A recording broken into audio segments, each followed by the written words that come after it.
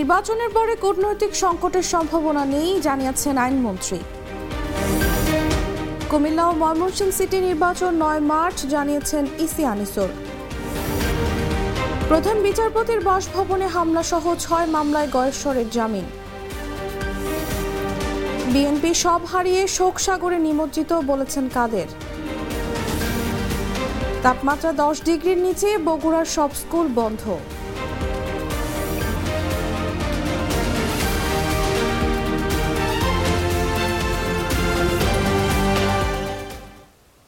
শুনছিলেন সংবাদ শিরোনাম। সন্ধ্যা ৭টা নিউজে সবাইকে আমন্ত্রণ জানাচ্ছি। সাথে আছি আমি তাসলিমা তিথি।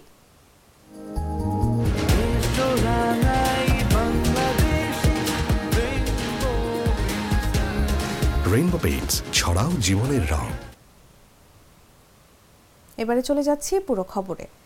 নির্বাচনের পরে কোনো কূটনৈতিক সংকট বা সমস্যার সম্ভাবনা নেই বলে জানিয়েছেন আইনমন্ত্রী আনিসুল হক। সচিবালয়ে ঢাকায় নিযুক্ত ভারতের হাই কমিশনার প্রণয় কুমার ভার্মার সঙ্গে বৈঠকের পর সাংবাদিকদের প্রশ্নের জবাবে এ কথা বলেন আইনমন্ত্রী। কূটনৈতিক সংকট যেটা ছিল সেটা কেটে গেছে নাকি কিছু কিছু দেশের সঙ্গে এখনো আছে, এ বিষয়ে আইনমন্ত্রী বলেন, সংকট আমি বলবো না, আপনাদের মনে একটা দুশ্চিন্তা ছিল সেটাই আমি বলবো। একটা কূটনৈতিক সংকট হতে পারে, কিন্তু নির্বাচনের পরে আপনারাও দেখেছেন সেরকম কোনো সম্ভাবনা নেই।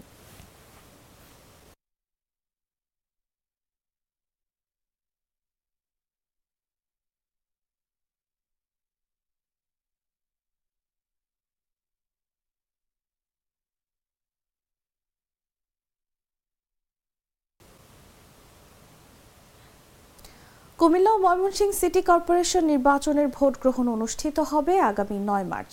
উভয় সিটিতে সব কেন্দ্রে ভোট হবে ইলেকট্রনিক ভোটিং মেশিন পদ্ধতিতে। সোমবার আগারগাঁওয়ে নির্বাচন কমিশন ভবনে নিজ কার্যালয়ে সাংবাদিকদের কথা জানিয়েছেন নির্বাচন কমিশনার আনিসুর রহমান। ময়মনসিংহ সিটিতে এবার দ্বিতীয়বারের মতো ভোট গ্রহণ হবে।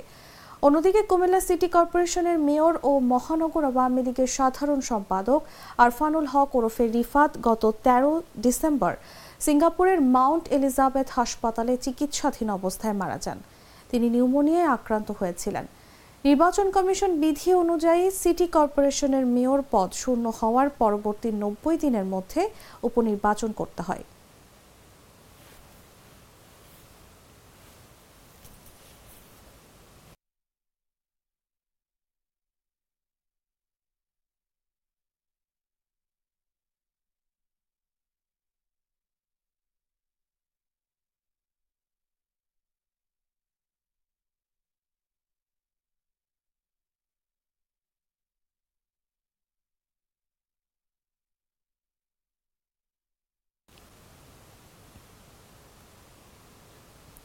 গত ২৮ অক্টোবর বিএনপির মহাসমাবেশকে কেন্দ্র করে প্রধান বিচারপতির বাসভবনে হামলা সহ পৃথক ৬ মামলায় বিএনপির স্থায়ী কমিটির সদস্য গয়েশ্বরচন্দ্র রায়ের আগাম জামিন মঞ্জুর করে আদেশ দিয়েছেন হাইকোর্ট।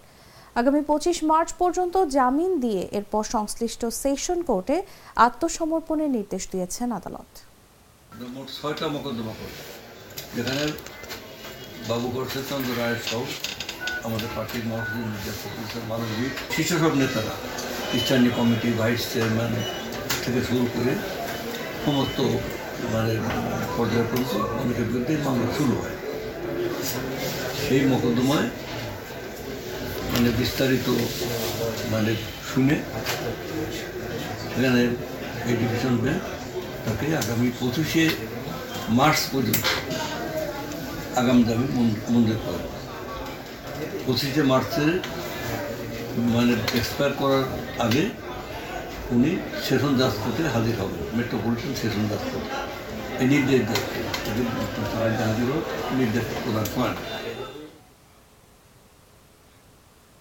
আওয়ামী লীগের সাধারণ সম্পাদক এবং সড়ক পরিবহন ও সেতু মন্ত্রী ওবায়দুল কাদের বলেছেন, বিএনপি সব হারিয়ে এখন শোক সাগরে নিমজ্জিত।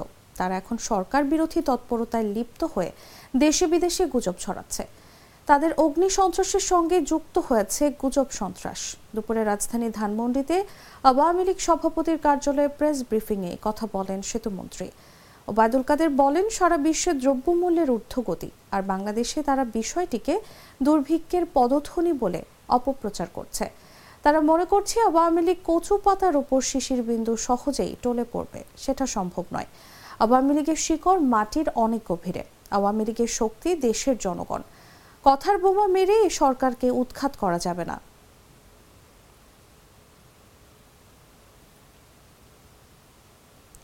নির্ধারিত থাকছে না গরুর মাংসের দাম। প্রতি কেজি মাংসের নির্ধারিত দাম 650 টাকা বাতিল করেছেন মাংস ব্যবসায়ীরা। নির্ধারিত দামে মাংস বিক্রি না করার সিদ্ধান্ত নিয়েছেন তারা। দাম বেঁধে দিয়ে মাংস বিক্রি করতে গেলে অনেকের লোকসান হচ্ছে বলে দাবি তাদের। এখন থেকে বাজারের চাহিদা ও যোগানের ভিত্তিতে নির্ধারিত হবে মাংসের দাম। ব্যবসায়ীরা বলছেন, নির্বাচনের ঠিক 1 মাস আগে মাংস বিক্রেতা ও খামারি মিলে গরুর মাংসের দাম নির্ধারণ করা হয়েছিল। এ দামে কিনলে ক্রেতা প্রতি কেজি গরুর মাংসে 750 গ্রাম মাংস, 200 গ্রাম হাড় ও 50 গ্রাম চর্বি পেতেন। নির্বাচনের দিন পর্যন্ত বাজারে এ দাম কার্যকর ছিল, এখন সেটা থাকছে না।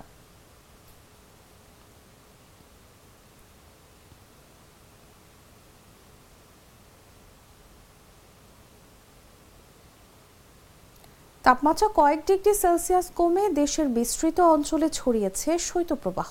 সোমবার দেশের 22টি জেলার উপর দিয়ে মৃদু শৈত্যপ্রবাহ বয়ে যাচ্ছে। ঢাকায়ও রাতের তাপমাত্রা 2 ডিগ্রির বেশি কমেছে। তাপমাত্রা কমে শীত আরও বাড়তে পারে বলে জানিয়েছে আবহাওয়া অধিদপ্তর।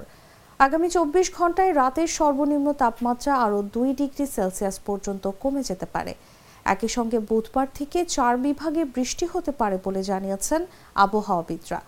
সোমবার মাঘ মাসের 8 তারিখ সকালে দেশের সর্বনিম্ন তাপমাত্রা 8.1 ডিগ্রি সেলসিয়াস ছিল দিনাজপুর ও বদলগাছীতে। প্রায় পুরো রংপুর ও রাজশাহী বিভাগের সর্বনিম্ন তাপমাত্রা 10 ডিগ্রি সেলসিয়াসের নিচে নেমে জেঁকে বসেছে শীত। একদিনের ব্যবধানে ঢাকার সর্বনিম্ন তাপমাত্রা 14.4 ডিগ্রি সেলসিয়াস থেকে কমে হয়েছে 12.1 ডিগ্রি সেলসিয়াস। চলতি মৌসুমে ঢাকার সর্বনিম্ন তাপমাত্রা এর নিচে নামেনি। শীতের তীব্রতা রয়েছে ঢাকায়ও।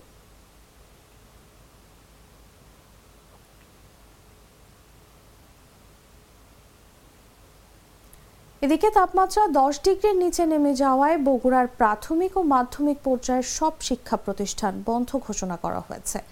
সকালে জেলা শিক্ষা কর্মকর্তা হযরত আলী গণমাধ্যমকে এ তথ্য নিশ্চিত করেন। তিনি জানান, সংশ্লিষ্ট দপ্তর থেকে পৃথকভাবে বিদ্যালয় বন্ধের ঘোষণা দেওয়া হয়েছে। আদেশে উল্লেখ করা হয়েছে, মাধ্যমিক ও উচ্চশিক্ষা অধিদপ্তরের নির্দেশনা মোতাবেক জেলার তাপমাত্রা 10 ডিগ্রির নিচে থাকবে। ফলে জেলার সব প্রাথমিক ও মাধ্যমিক পর্যায়ের শিক্ষা প্রতিষ্ঠান বন্ধ রাখার নির্দেশ দেওয়া হলো।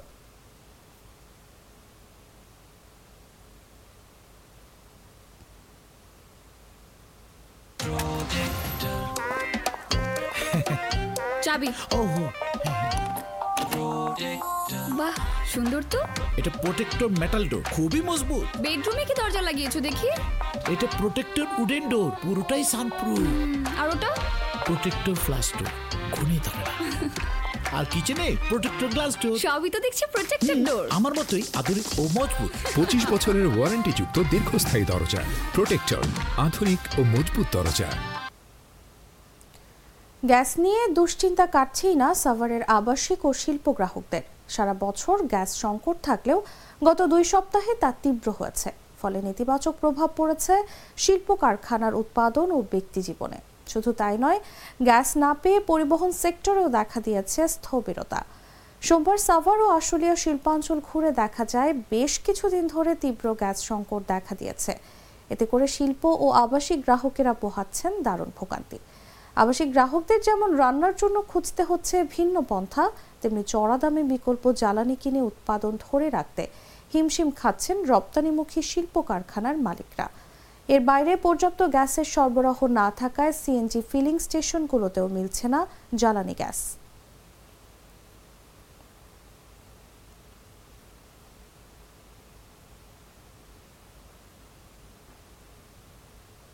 কুমিল্লার দুঃখ বলা হয় গোমতী নদীকে। সেই নদীর ভাঙন রুখতে বাঁধ দেওয়া হলেও এখন সেটা হুমকির মুখে। মাটি খেকোদের কারণে হুমকির মুখে পড়েছে গোমতী নদীর প্রতিরক্ষা বাঁধ ও একটি বেইলি সেতু। বাঁধের ওপরের পাকা সড়কও ক্ষতিগ্রস্ত হচ্ছে। পরিস্থিতি সামাল দিতে অজ্ঞাত পরিচয় ব্যক্তিদের বিরুদ্ধে থানায় অভিযোগ করেছে পানি উন্নয়ন বোর্ড। সরেজমিন দেখা যায় কুমিল্লার আদর্শ সদর উপজেলার পাঁচথবি ইউনিয়নের চাঁদপুর এলাকায় গোমতী নদীর উপর নির্মিত বেইলি সেতুর দুই পাশে গা ঘেঁষে মাটি কাটা। এসব মাটি ট্রাক ও ট্রাক্টর দিয়ে পারাপার করা হচ্ছে বিভিন্ন স্থানে। এতে যে কোনো সময়ে ধসে পড়তে পারে বেইলি সেতুটি দিয়ে প্রতিদিন চলাচল করে শত শত যানবাহন। স্থানীয়দের অভিযোগ, গোমতী থেকে মাটি কেটে নিচ্ছেন প্রভাবশালীরা। প্রশাসন মাঝে মধ্যে অভিযান চালালেও পানি উন্নয়ন বোর্ড কোনো ধরনের ব্যবস্থা নেয় না।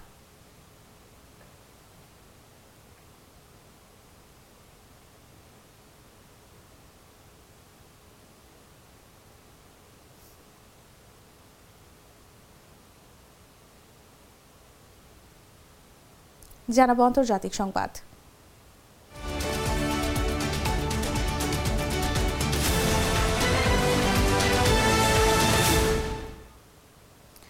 ভারতের অযোধ্যায় বিতর্কিত রাম মন্দির উদ্বোধনের দিনে 11 দিনের কঠিন ব্রত বা উপবাস ভাঙালেন ভারতের প্রধানমন্ত্রী নরেন্দ্র মোদী। সোমবার রামলালার প্রাণ প্রতিষ্ঠা হওয়ার পর গ্লাস থেকে চামচে করে তরল এক বস্তু খাইয়ে প্রধানমন্ত্রীর ব্রত ভাঙা হয়। এদিন সকাল 11টার পর রাম মন্দির চত্বরে আসেন নরেন্দ্র মোদী। হাতে পুজোর ডালা নিয়ে ধীরে ধীরে গর্ভগৃহের দিকে এগিয়ে যেতে দেখা যায় তাকে। তারপর রাষ্ট্রীয় স্বয়ংসেবক সংঘের প্রধান মোহন ভাগবতের সঙ্গে পুজোয় বসেন তিনি। রাম মন্দিরের গর্ভগৃহে রামলালার বিগ্রহের চোখের বাঁধন খুলে দেওয়া হয়েছে। হাতে পদ্মফুল নিয়ে পুজো করেন প্রধানমন্ত্রী। জানা গেছে, রাম মন্দির চত্বরে ভক্ত ও আমন্ত্রিতদের উদ্দেশ্যে বক্তব্য রাখবেন মোদী। দুপুর 1:30 নাগাদ তিনি সভাস্থলে পৌঁছান।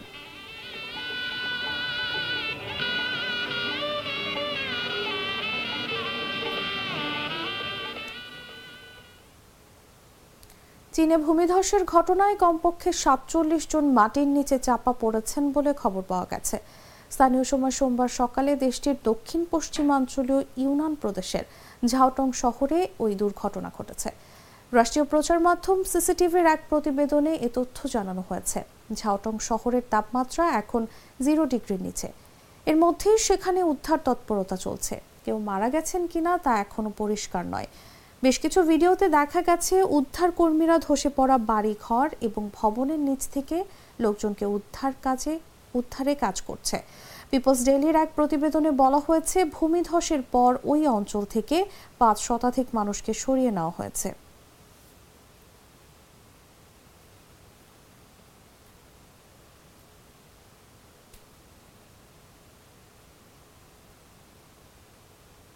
দর্শক, এই ছিল এখনকার মতো। ধন্যবাদ এতক্ষণ সাথে থাকার জন্য।